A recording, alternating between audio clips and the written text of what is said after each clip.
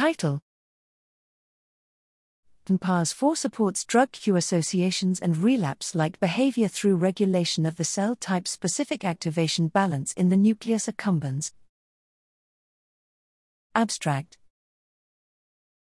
Use of addictive substances creates powerful drug cue associations that often trigger relapse.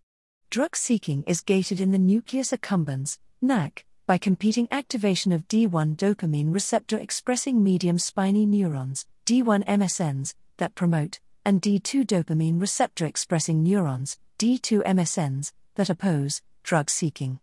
We show here that the ensemble of neurons in the NAC that induce the neuronal activity regulated transcription factor, neuronal PAR domain protein 4, NPAS4, is required for cocaine context associations.